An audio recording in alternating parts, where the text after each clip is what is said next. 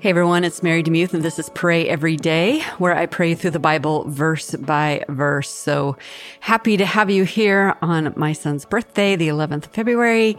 And that was an exciting day in my life, giving birth. So anyway, we're going to make our way through finishing up Matthew. We're in Matthew 27 for 4 days, and then we'll do Matthew 28 in 1 day. And then we will start an Old Testament book as we have been doing in the past. So anyway, here we go. Matthew 27, verses 1 through 10 in the World English Bible. And this is what it says. When morning had come, all the chief priests and the elders of the people took counsel against Jesus to put him to death. They bound him, led him away, and delivered him up to Pontius Pilate, the governor. Then Judas, who betrayed him, when he saw that Jesus was condemned, felt remorse and brought back the 30 pieces of silver to the chief priests and the elders, saying, I have sinned in that I betrayed innocent blood. But they said, What is that to us? You see to it. He threw down the pieces of silver in the sanctuary and departed. Then he went away and hanged himself. The chief priests took the pieces of silver and said, It's not lawful to put them into the treasury, since it's the price of blood. They took counsel and bought the potter's field with them to bury strangers in. Therefore, that field has been called the field of blood to this day. Then that which was spoken through Jeremiah the prophet was fulfilled, saying, They took the 30 pieces of silver, the price of him upon whom a price had been set, whom some of the children of Israel pierced, and they gave them for the potter's field as the Lord commanded me. From Zechariah 11, 12 through 13, and Jeremiah 19, 1 through 13, and 32, verses 6 through 9. Mind if I pray for you? Thank you, Lord, for another day of life. Thank you that we can find you in the darkness. And Lord, I pray for those who are searching for you in the darkness right now. And I thank you that you will be found by them, that light always obliterates darkness. A single candle in a dark room, you can see, you can envision what's going on around you. And so, Lord, I pray for light to be shed. Of course, I also pray for my son Aiden and his birthday today. I pray you would bless him with strength and vigor and a heart for you. And Lord, I just noticed this today, and so I thought I would pray about it as well. It's that Judas did not recognize his sin in the moment. He was greedy, perhaps, and decided to betray Jesus because he was mad at him. It's hard to know what his motivations were, Lord, but it was only when he realized what his actions had meant that he repented.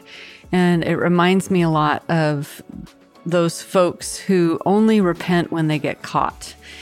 And so, Lord, my prayer is that, first of all, we pray that those who are harming others would be caught. But I also pray that you would give us discernment when people who have been caught and repent, especially when we are friends with them or know them, that you would give us discernment to know whether it's a genuine repentance or not. There is a great deal of difference between a repentance before you've been revealed and a repentance after you've been caught. And so, Lord, help us to have the discernment to see that. It can be very confusing, and I have definitely trod down that road where I thought someone was repentant, but they really only just were ashamed that they got caught. And so we're using a lot of words to try to deflect and pretend that they were sorry for what they did. It seems like in Judas's case here, he's more worried about losing face than he is about truly repenting. And then he takes his life. And so maybe it was, I don't know, Lord, I'm just speculating, but maybe it was embarrassment about his loss of fame or whatever it was, his place, his presence with Jesus, that he took his life. It's hard to know, but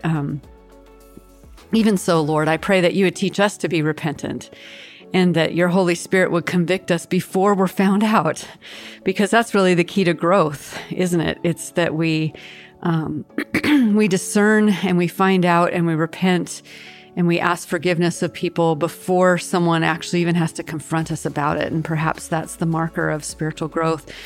And this is a new year, so we want to have that kind of growth, Lord. So please convict us. And I pray we would have tender hearts this week to hear your Holy Spirit and not only not push against it, but actually heed it and repent both before you and before others.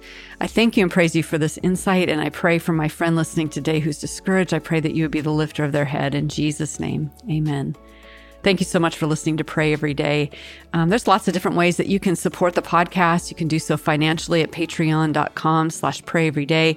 If you want to give a one-time gift to help with the production of this podcast, you can email my assistant, Kristen, and her email is newsletter@marydemuth.com, and she'll show you how to do that. I am not a 501c3, so I can't give receipts, so I just wanted to be honest about that. And then you can also leave a review, and you can also share this podcast with someone who may need it. And those are just ways to tangibly help more people hear scripture and prayer every single day.